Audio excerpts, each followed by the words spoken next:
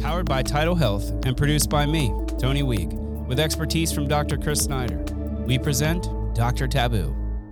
All right, here we are. Doc, it's good to have you, man. Good to be here. Good to see you. It's been a while. Great to hear your voice.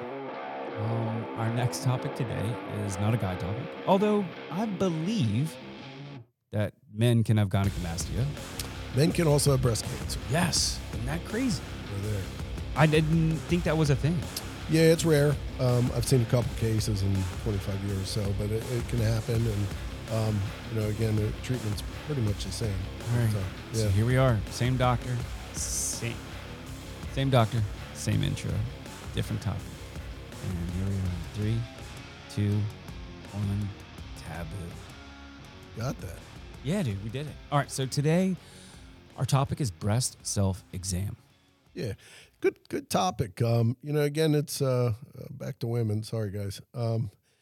You got the human condition is something else, isn't it? Yeah. What's that? We have the human condition. I mean, being a human, we just have so many maladies that can happen. And for a woman, you got to check so many things. Breast self-exams are hugely important for them. Yeah. I mean, they can't go to the doctor every week, but they can check themselves. Yeah, and I can't tell you how many women have brought me in their lump in their breast, and I evaluate it and send them to somebody to biopsy it. Their breast cancer is again curable if we can find it early. Early detection is key. In the 90s, when I started practice, women were dying regularly of breast cancer inappropriately, and a lot of it had to do with screening practices, and treatment was just not well taken. Honestly, we've come a long way because breast cancer really is much improved.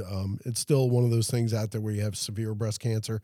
But the primary, for the population, the primary self-management of this is do self-breast exams. Let your partner examine your breast too. I can't tell you how many husbands have found breast cancer in their wives. Don't be afraid to admit that to your PCP. It is what it is. We all do it. So, by the way, it's one of those erogenous zones that really, you'd be surprised if they feel a lump. The man will say, wow, did you notice this? And that's huge. And what does that lump sort of feel like? So if you touch the tip of your nose, typically that's the best description. It feels like that. And it actually has that soft kind of mushy yet firm sensation to it. It does give. It is mobile usually in the early stages. In the later stages, it gets more rigid and doesn't move. You'll actually get dimpling of the breast, a dimple like what you got on your cheeks. And that's a little further on in staging, but you'll see dimpling of the breast tissue. And it's usually, the breast is built out in quadrants medically. So we look at the upper outer quadrant, which would be right by your armpits and your shoulders. That's the most common area for breast cancer. So that's where we typically feel for it. So doing a good breast exam up in that area, especially if you have large breasts, it's challenging. It's not easy, but your breast bearing anyway because you touch them every day.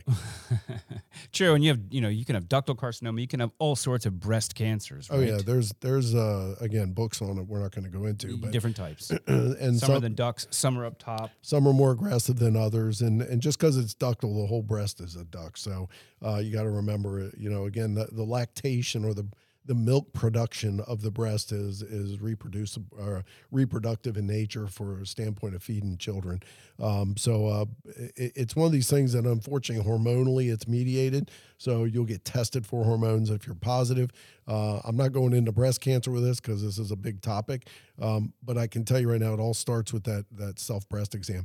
There's a lot of women and mammography too, by the way. So you really need to have that early mammography, monitoring of your breasts and routine follow-up annually. If you were to describe how to perform a breast self-exam, because nobody can see you through a podcast, how would you explain that they do that? I know that it's a circular sort of motion that you go around and you go around the whole breast. Correct. Yeah, so you start at the areola of the nipple and you work around the nipple, feeling it. You look for discharge, nipple discharge, blood out of the nipple are all things to look for during the manipulation. And again, some women's breasts are large, so it's very difficult unless you do it regularly. You have to know your geography. And then working your way out in a circle. Identifying areas and keep a log of it, women. You keep a log of your periods, same thing. Keep a log of your breast exams. If you do it daily, that's fine. Maybe a little bit too much. I'd probably do it weekly. It's probably all you need. Even monthly is fine too. So you're not going to see a lot of change in that time frame. So what you're looking for is change. And it's usually not rapid with breast cancer. And then you got women who have fibrocystic disease. They have a ton of lumps, even more of an important nature to understand your geography of your breast. You can't say this enough. Make the early call. If you feel something different, if you feel some changes, it behooves you to make that early call to the doctor. Absolutely. Yep. Don't hold back on this one. It's life-saving.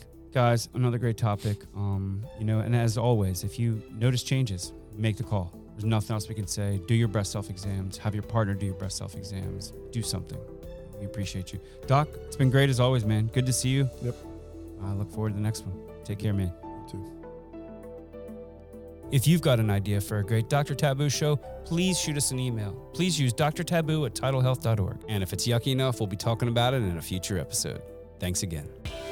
No matter the health topic, if it makes you squirm, Dr. Snyder has likely treated it.